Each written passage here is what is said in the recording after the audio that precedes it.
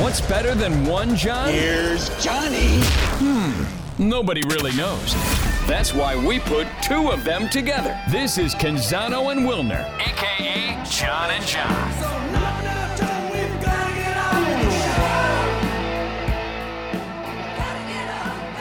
I circled week 7 on the Pac-12 schedule when the schedule came out, and I thought this was going to be the week that we started to see some crossover games, and of course, it starts with Oregon-Washington. We're going to get into all of that. We're going to get into the picks. We're going to talk a little bit about whether or not Utah did a disservice to Cam Rising. Did they lose the PR game? We're going to talk about Alex Grinch and USC, the defensive coordinator there, struggling.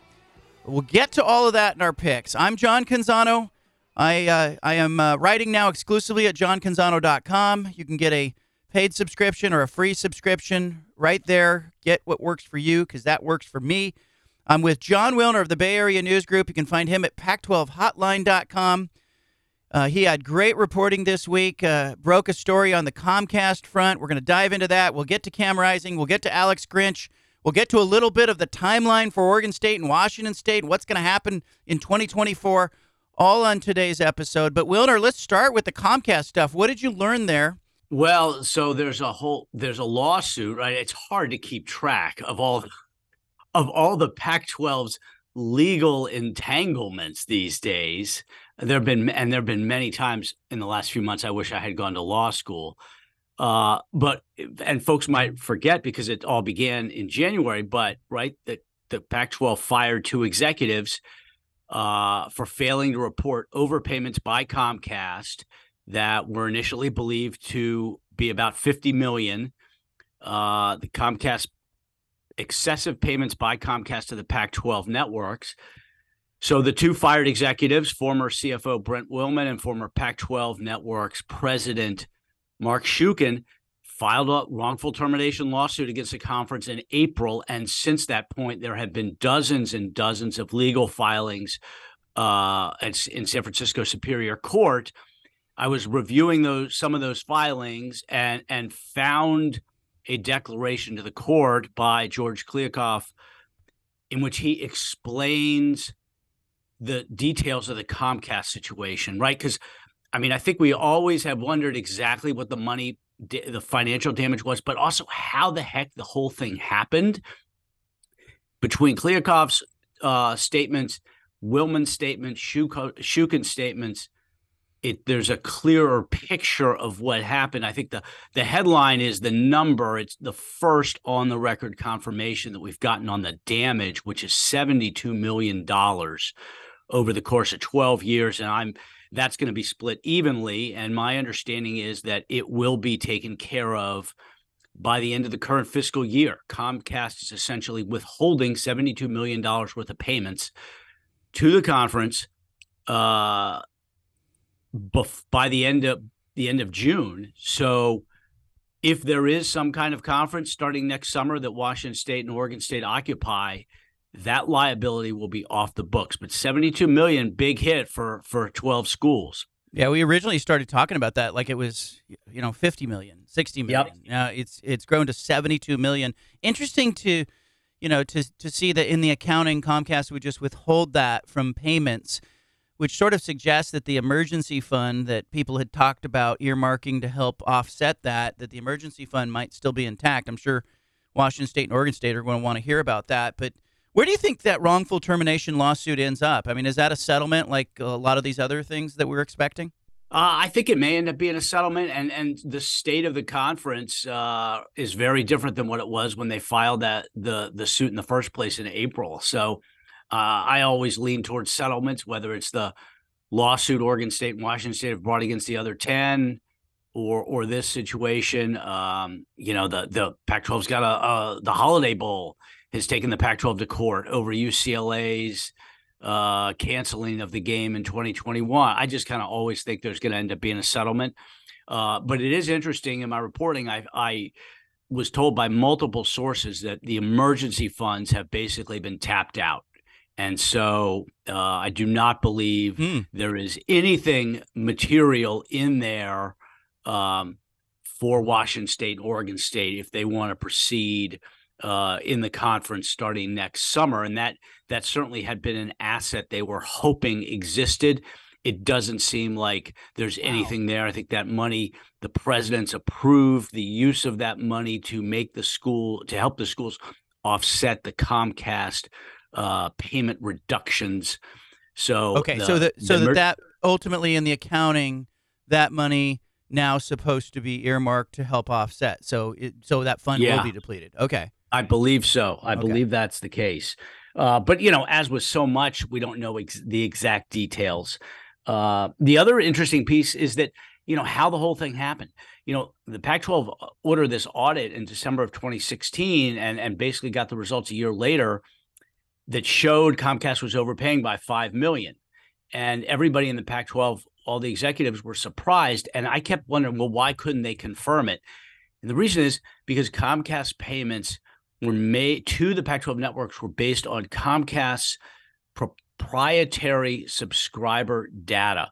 Pac-12 did not have access to Comcast's subscriber data. The audit company didn't have access. So it was only Comcast that knew, and they were basically double paying for subscribers. So if you lived, an example, if you lived in Denver and you had Comcast and you got the Pac-12 national feed and the Pac-12 Colorado feed, that was only supposed to be count as one subscriber, but that person was counted by Comcast's accounting mechanism as two subscribers. So they were paying the Pac-12 for two people when they should have been paying for one. I think that is what happened. And Comcast was the only one who could fix it and who knew what was going on. So the Pac-12 was kind of left in the dark about the problem. Now, they certainly should have alerted Comcast. That was a gross management error, not alerting Comcast to the overpayment. But that's the reason the Pac-12 couldn't confirm the details. Well, it doesn't surprise me. I mean, given everything that we have seen in the last 14 months and everything we saw under the Larry Scott era, I mean, none of this surprises me as you look at it. I'm glad that it'll be settled. Comcast deserves its money, even though Comcast is not going to get a lot of empathy from me or people in our audience. But no, I think it's just such a larger systemic issue that you see playing itself out. And so true. Over and over, these kinds of things plaguing the conference, just bad leadership, bad management, bad communication. It's symptomatic. It's like when you go into a restaurant, and you go to use the restroom, right? You sit down, I'm going to go wash my hands. I'm going to go use the restroom. You walk in there and the restroom's just filthy. Like it erodes my confidence in the restaurant, right? Like I go, what does the kitchen look like? What is the service going to look like if this is how they present themselves? I mean, the Pac-12's restroom is a mess. There's paper towels all over the ground. They're out of toilet paper. It's just it's a mess. Yep. It's a mess. And the lead janitor, so to speak, the commissioners obviously have screwed up, but so have the restaurant owners.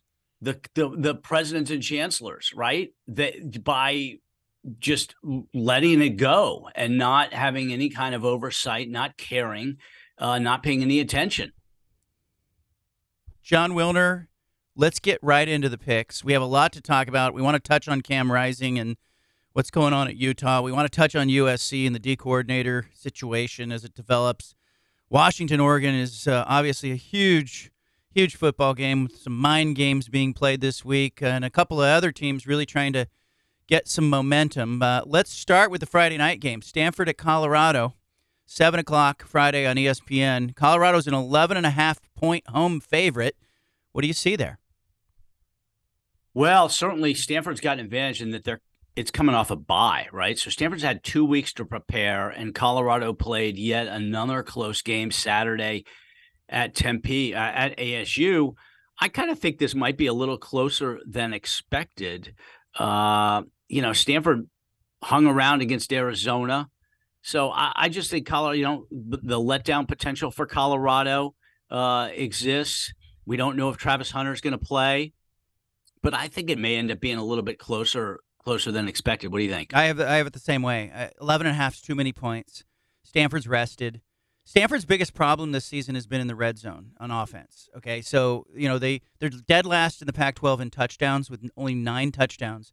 They're first in field goals, so they've been getting threes, not sevens, in the red zone. Colorado gives up sevens. We know that. We know that defense isn't great. I still think Colorado probably wins this game at home because home favorites are just lethal in winning games outright in the Pac-12. But I think it's close. I think it's like 34-28 Colorado. I would take Stanford in 11.5. Did you see Deion's comments about how dumb the late kickoffs are? I did not. Oh yeah, he was being critical of it's an 8:00 kickoff in Boulder, and he was being very critical, basically saying, "I'm glad we're done with the Pac-12. I'm thrilled we're going into the Big 12. These late kickoffs are stupid." And I'm thinking, well, there's a lot of reasons you should be, that the Big 12 is going to work for Colorado. But, I mean, it's not like the late kickoffs are going to end, right? When Colorado plays at Arizona in a conference game or BYU or Utah, right? Those games, there's going to be some late games. It's not like they're going to vanish, but I thought it was very interesting.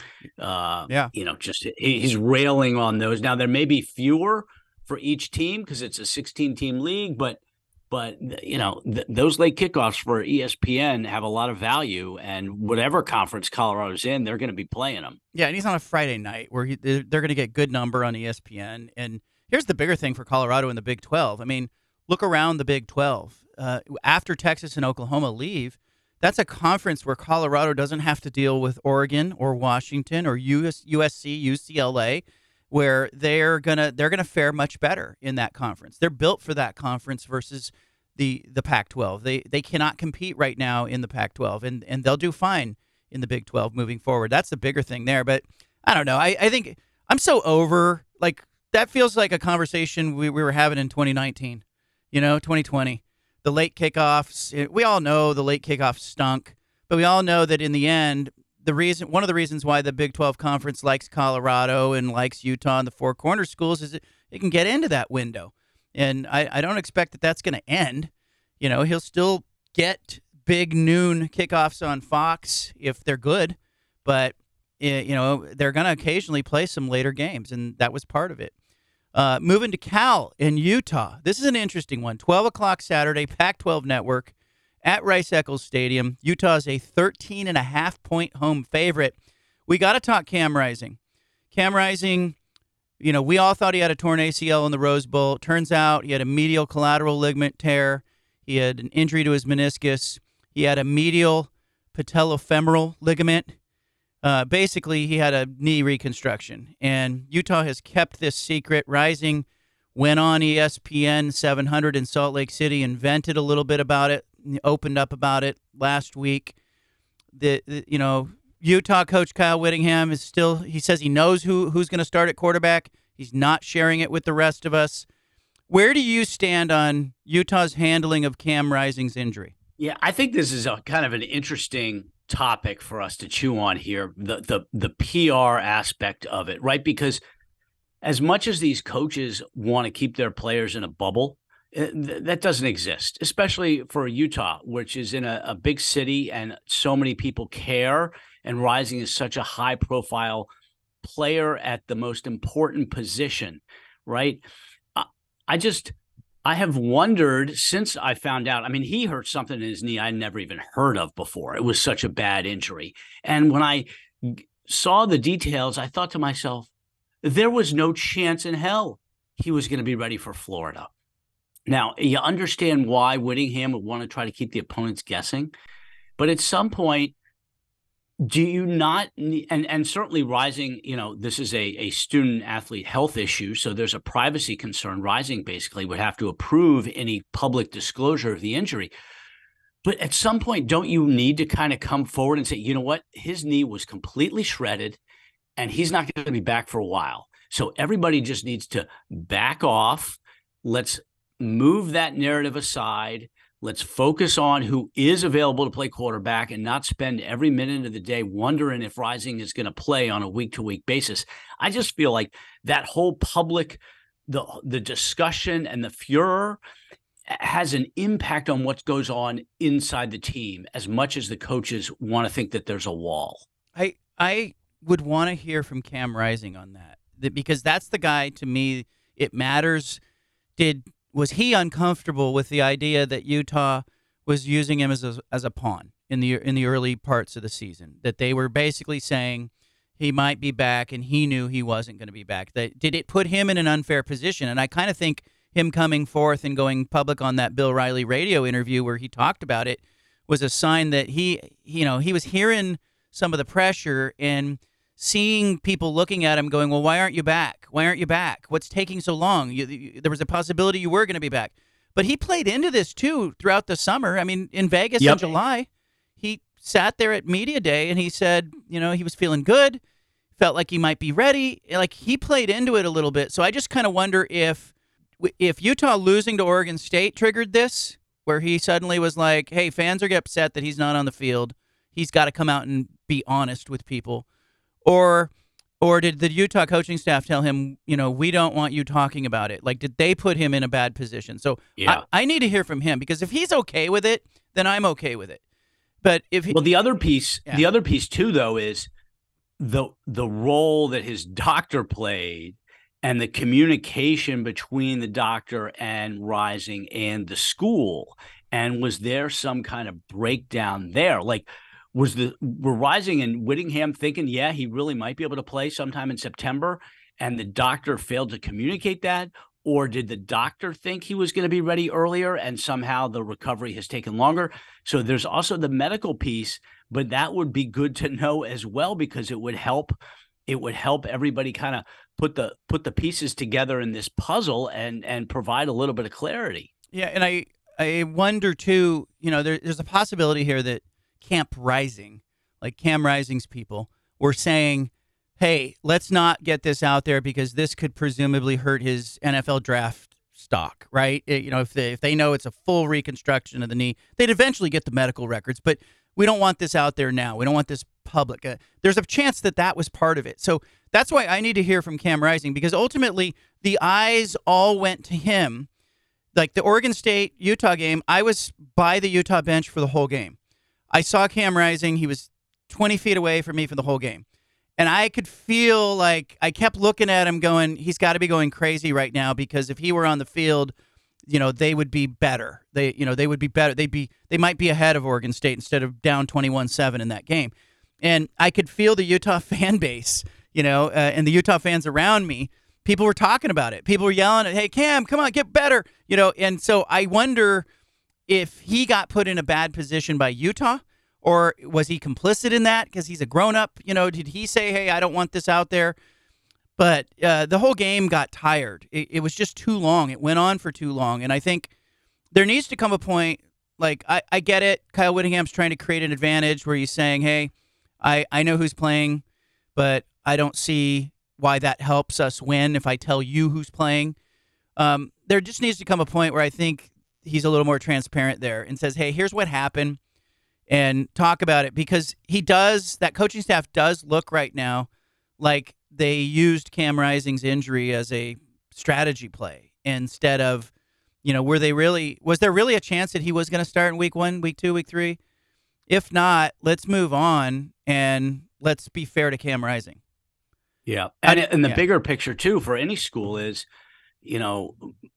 transparency is almost always better, right? And this is an interesting case study for that piece of it. What do we got next? Well, who do you like in that football game? We need to make our pick. We got to make our pick. A pick. Utah's a 13.5-point home favorite. Who do you like? I'm taking Utah only because I don't think Cal's going to score much, right? They got a rookie quarterback, Fernando Mendoza. He's started one game last week against Oregon State at home. And Rice Eccles is basically a graveyard for rookie quarterbacks. I don't know that Utah is going to do well no matter who's quarterback. I think they're going to struggle on offense. Their running game has not been there.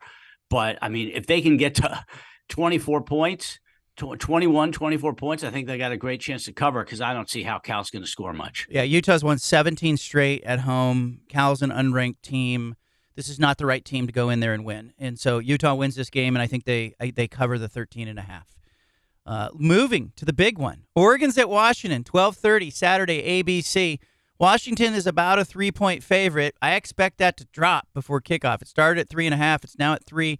Wilner, who do you like in the Oregon-Washington game? Well, first of all, I'm curious because you're up there in the middle of it. What is the narrative, the back and forth? I love all the rivalry aspects of this. What's the vibe up there? Well, I'm going to tell you, I had Dave Softy Mahler of KJR in Seattle on my own show this week, biggest Husky honk in the land, and he came out and said he thinks it would be an embarrassment if Oregon loses the game, that everything that Washington does well, Oregon has an answer for.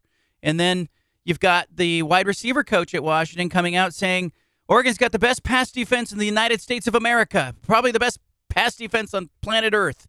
And everybody's sandbagging. And Oregon has been pretty quiet. But I can tell you, Wilner, you remember how frenzied Oregon was in front of the Colorado game? Yes. I feel that building on the Oregon side. I think that this one is big for Oregon. Bo Nix, remember the injury last year? I think the Ducks really want this game, and I think they're being very quiet, but I will not be surprised, if a camera's on Dan Lanning right before the game, if the vein in his neck is popping out and he's yelling at his team about substance and we talk with our pads and all that stuff. I think this one means a lot to Dan Lanning and a lot to Oregon. The interesting piece to me is that it matters less who wins than who loses, because both of these teams have Heisman Trophy candidates at quarterback. Both want to win the Pac-12 championship, which they haven't done in several years, and both want to make the playoff.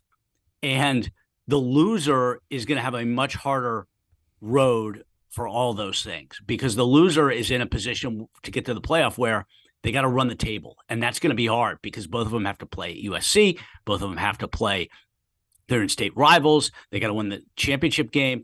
So I think that's the bigger story, is there's more at stake for the loser than the winner. Because, if you win, what you're basically getting is margin for error down the stretch. If you lose, your margin for error is gone. I think, I'm thinking about Alabama and Georgia.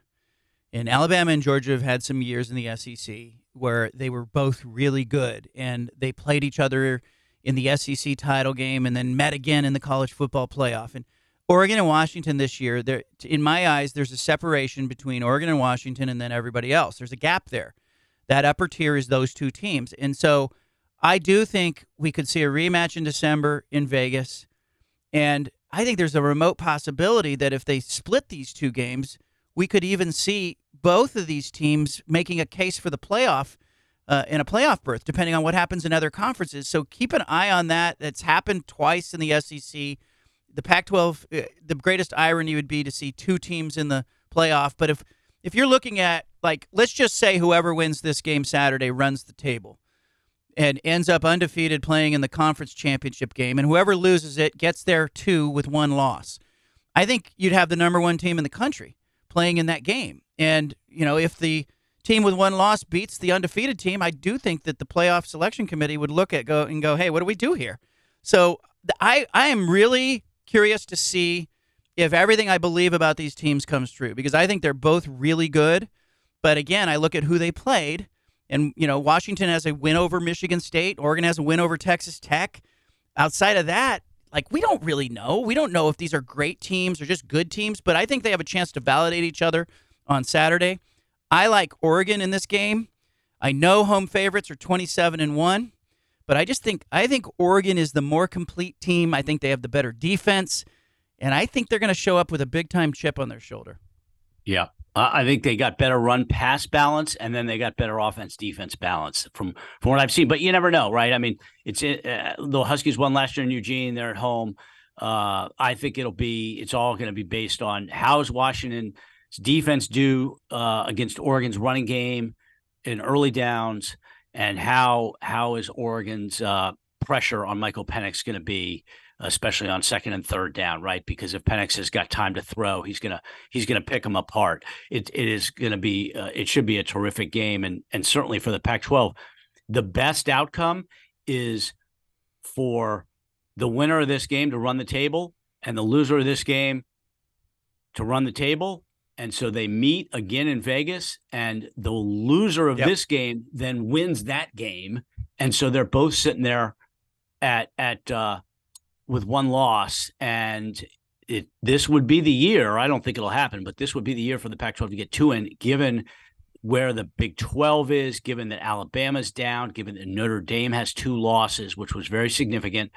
It'd be so on brand for the Pac-12 to get 2 teams in the playoff in its final year. I can't even describe it.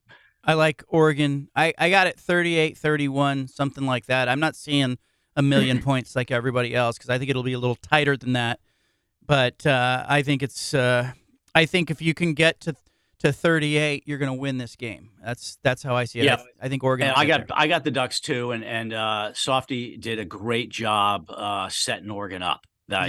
Just absolute mastermind in setting up the Ducks. But I think down deep, I think there's truth in what he was saying. Like, I do think Oregon is better at a number of places. I think it's Michael Penix Jr. and it's Washington's receivers. But when I talk about what Oregon's got, I talk about their defense, Bo Nix, Bucky Irving. They're just balanced, and I think that the chip on the shoulder, I think, is a deciding factor in this game. All right, let's pivot to Arizona's at Washington State, 4 o'clock Saturday, Pac-12 Network. Washington State at home, 8.5-point favorite. What do you see? Well, Arizona has been terrific against the spread this year. The game last week at USC, they were 19, 20-point dogs, and they went to overtime. Arizona's defense is better than people thought, and the point spreads with the Arizona games, I don't think has caught up to the improvement, right? They covered against Washington. They covered against Mississippi State. They covered against USC. I like Arizona to cover, although it's going to be tough, right? They had that really taxing game in the Coliseum, triple overtime, and now they got to turn around and make the trip to Pullman. But I like Arizona to keep this thing pretty close and kind of use UCLA's blueprint against the Cougars to kind of, get Cam Ward a little bit out of his rhythm. I got Arizona to cover. I think Arizona covers as well, but I think Washington State wins the game. I have Washington State 31-27.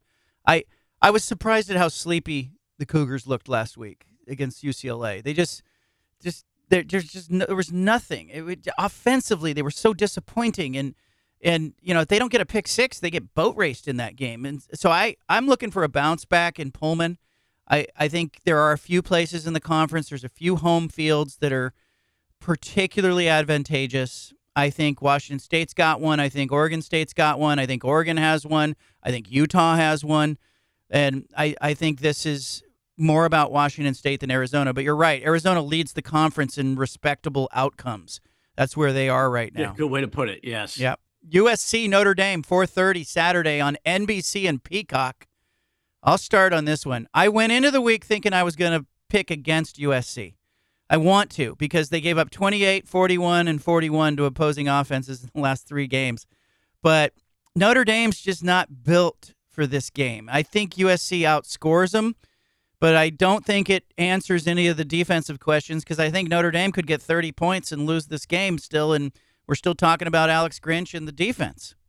Yeah, the Irish are going to certainly try to basically shorten the game, right? They're going to try to run the ball. They're going to try to wear USC down, get it into the fourth quarter, and then hope they can make a play or two. I just wonder, Caleb Williams is so good, and this is obviously a huge stage for him. He can win the game by himself, but I am just fascinated by the Alex Grinch situation, and we should get into that a little bit. Yeah, what are they going to do? What are they going to do Lincoln, there? It's like Lincoln Riley is just every utterance of criticism about Grinch from fans, the media, whatever.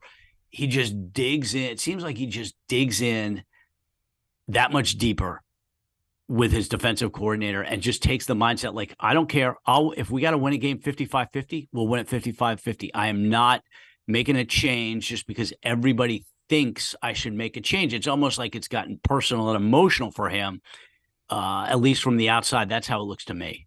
Yeah, I think sometimes, too, it's hard. I saw this in the Chip Kelly era, that people want to make excuses for the defense because the offense is so good and gets off the field fast. But we saw Nick Aliotti when he was at Oregon put a defense on the field that was the best defense against pace in the country. He substituted liberally. He recognized that, hey, we're going to score in drives of 60 to 90 seconds sometimes, and we're going to have to play a longer game, and we're going to have to play more plays because of it. I don't think Alex Grinch has adapted to what Lincoln Riley's doing on the offensive side of the ball, and I think it's killing USC. And I think a guy like Nick Aliotti can see it plain as day. You have to, even if you've had success at other places, you have to be able to go in and match what's happening on the other side of the ball or complement what's happening on the other side of the ball. And I think Caleb Williams is going to win this game by himself. I think you put it well. I think USC is going to win. But we all know they're flawed, and we all know they're going to lose multiple games, I think, in the Pac-12. I think, Oregon and Washington and whoever else is coming for them. And I think they got a Utah next week. Yeah. They go Notre Dame, then they got Utah, I think Cal, and then they got to play Oregon and Washington back-to-back, then UCLA. I mean, that's 6 games. I could see them going 3-3. They'll probably end up 4-2 or something. But it is their first half was cupcakes. Their second half is just brutal. And that's the main reason why I think that, if you're handicapping the conference right now, right, they are definitely on the second tier behind the Ducks and Huskies. I keep saying they're like 3 games away from being number 24 in the country. Like, they just have that feel to me. Even though they win, we can all see that they're flawed. But I think they're going to – I picked this one like 31-30. USC over Notre Dame, because I think Notre Dame will score. This is a Notre Dame offense that only got 14 on Ohio State. I think Notre Dame will score on them, but I think Caleb Williams will do enough to make it not matter, and they'll dance into another week. UCLA's at Oregon State, 5 o'clock Saturday on Fox. There's some stuff going on in the background of this. Wilner, I want to talk about this before we get to the game, but Oregon State's a 3.5-point home favorite at Research Stadium. I found out this week that Oregon State and Washington State have been in regular communication with Dave Brown, who is the scheduling mastermind, who puts together all the schedules. We've talked about him before on this pod. We should get him as a guest on this podcast, and he would be great. But Dave Brown's been working on 12-game schedules for them in 2024, and I'm told there were 4 different calls they had in the last 10 days.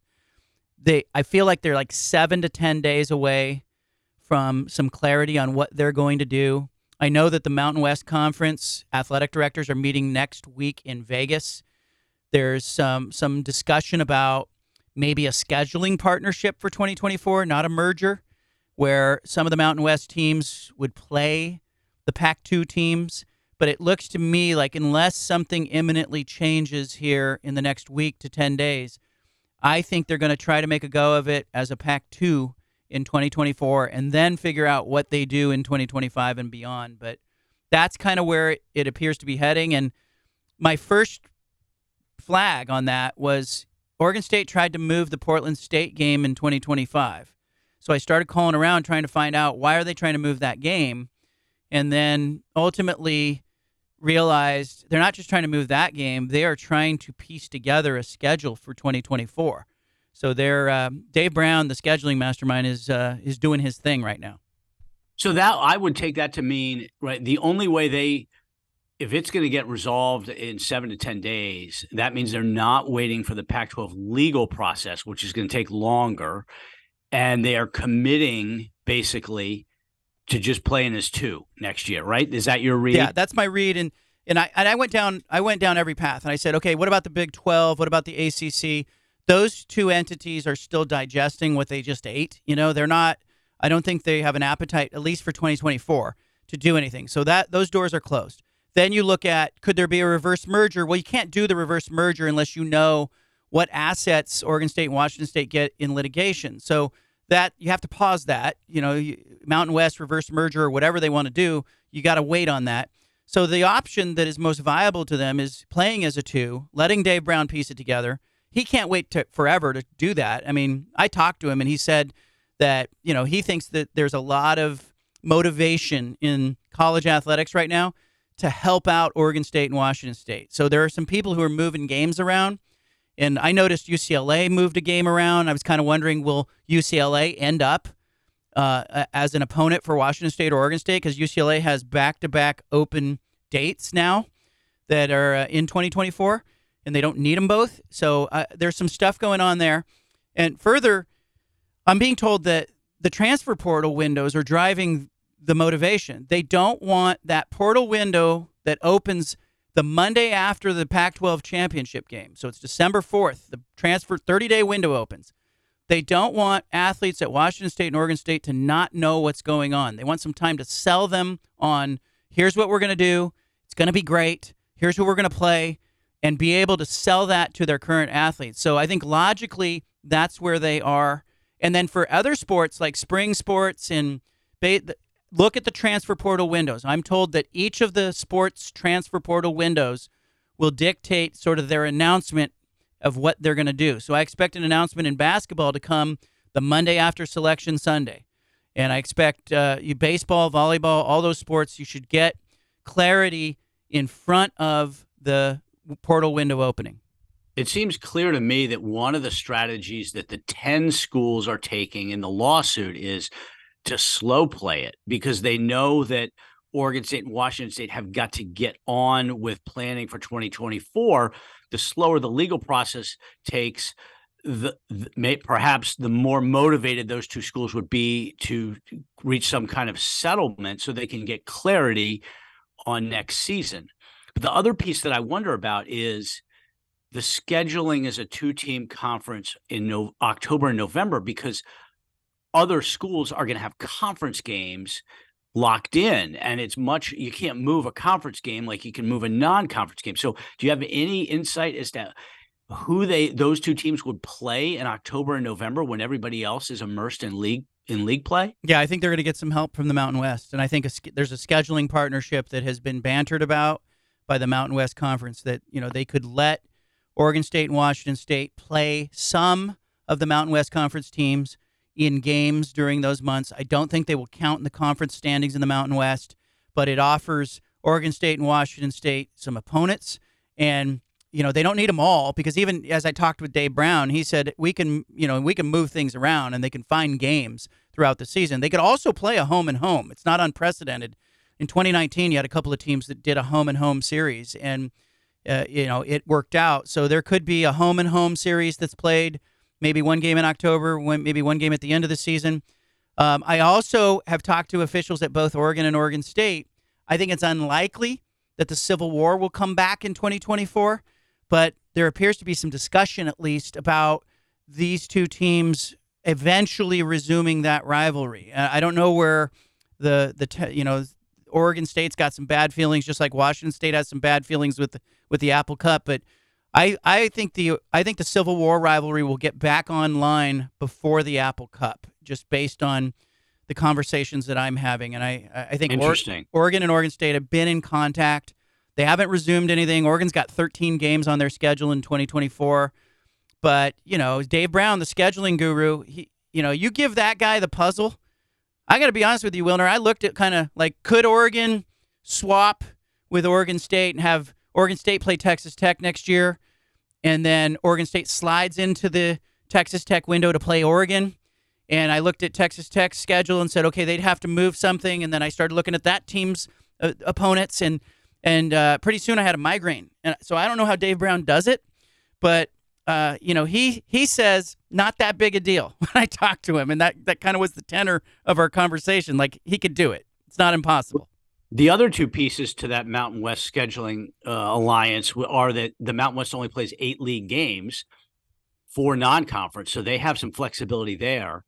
And the other piece is, I believe that next year, the way the calendar falls, there's an extra bye in the schedule, because the first Saturday of the season is like August 31st, just because of where Labor Day is. And so if there's a second bye, if there's an extra week in the season, if it's 15 weeks and not 14, that also would create some flexibility for the two schools to play quality opponents in October and November. Yeah, and there's just a lot of maneuvering that's going on right now. Like, I know San Diego State is technically on the schedule to play Portland State next year. That game's not happening, and nobody knows it yet. And I found out that, it will not be San Diego State playing Portland State. It'll be Boise State sliding into their position. and there'll be $50,000 exchanged in that, in order to take that game. And so there's already some jockeying going on where the ink hasn't dried and nobody knows about it.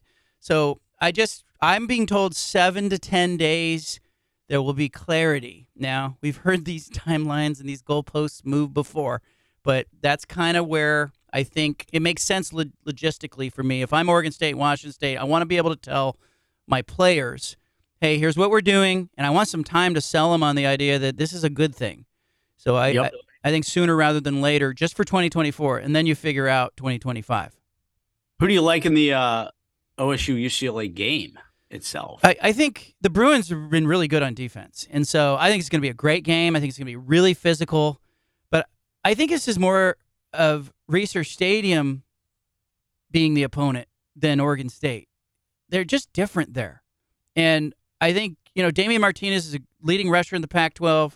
Brian Lindgren, the offensive coordinator at Oregon State, spreading the ball around. I mean, DJ Uiagalelei has thrown touchdown passes to receivers, running backs, tight ends, offensive linemen, and defensive linemen this season. I just think Oregon State is going to find a way to win this game. They're a 3.5-point favorite. I think it's like a 27-23 game. Dante Moore at Research Stadium, kind of similar to what I'm talking about with a young quarterback going to Rice-Eccles Stadium. I just think there's going to be a mistake made there. It's interesting. We've got between UCLA, Oregon State, USC, Notre Dame, and Oregon, Washington, right? That's 3 games with ranked versus ranked teams. And only one of those teams has 2 losses so far. That's Notre Dame. I think UCLA, Oregon State, it could be a fantastic game. I agree with you about more on the road. That is, to me, what is separating, and it's still a little early, right? But to me, that's what separates Oregon and Washington. Is I just have more confidence that those schools can go on the road and win. Yeah. Whereas, you watch Oregon State at Washington State, they just didn't look great, right? You watch Washington State on the road at UCLA, didn't look great. UCLA on the road in Salt Lake struggled. Utah on the road at Oregon State struggled.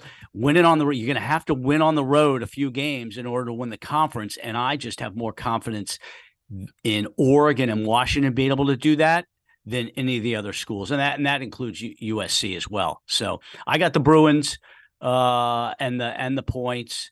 Certainly the under is very tempting too. Who wins the game though? Do you think they just cover, or does UCLA win that game? I think Oregon State's going to win, but this could be a field goal game. The last possession wins, field goal. Really just a really well played, kind of an old school game, right? Compared to the other ones. Run the ball, play good defense. Like you said, 27-24, 27-23, something like that. Yeah, I haven't seen the consistency from Oregon State that they had last season when they got humming. And so defensively, they gave up 40 to Cal. That's it, that raised an eyebrow for me. But at home, I'd pick them. If this game were at the Rose Bowl, I'd pick UCLA all day. Yeah. And so, and they gave up 38 at Pullman. So that's 78 points in two conference road games the Beavers have given up. So I'll take Oregon State, and I think they win the game. And you're right, it's an elimination game. Somebody's getting a second loss, and so I think it's an elimination game for the conference championship picture. That was a lot. We got to a lot there. A lot of off the field stuff intertwined with our picks. There's certainly no shortage of news going on these days. Fantastic work by you this week. Read him at Pac12hotline.com. You can find my work at johncanzano.com. I will be in Seattle at the Oregon-Washington game covering that on site, and it'll be exciting. We'll have a lot to talk about next week because we will have, I think, somebody's going to be sitting in pole position, and we're going to have a couple of teams eliminated from that race, and I think it's going to become very clear with the final month or so of the season ahead. It's going to become very clear who is a contender and who is not. Yeah, I mean, every week, the rest of the season, Pac-12 has got matchups of ranked teams. Some weeks there's multiple matchups of ranked teams. So tons to talk about on the field, and certainly there'll be plenty to talk about off the field too as well. He is John Canzano at johncanzano.com. I am John Wilner, Pac12hotline.com at the Bay Area News Group. Thanks, everyone, for listening. Have a great weekend. Enjoy the games. Appreciate all your support. Thank you.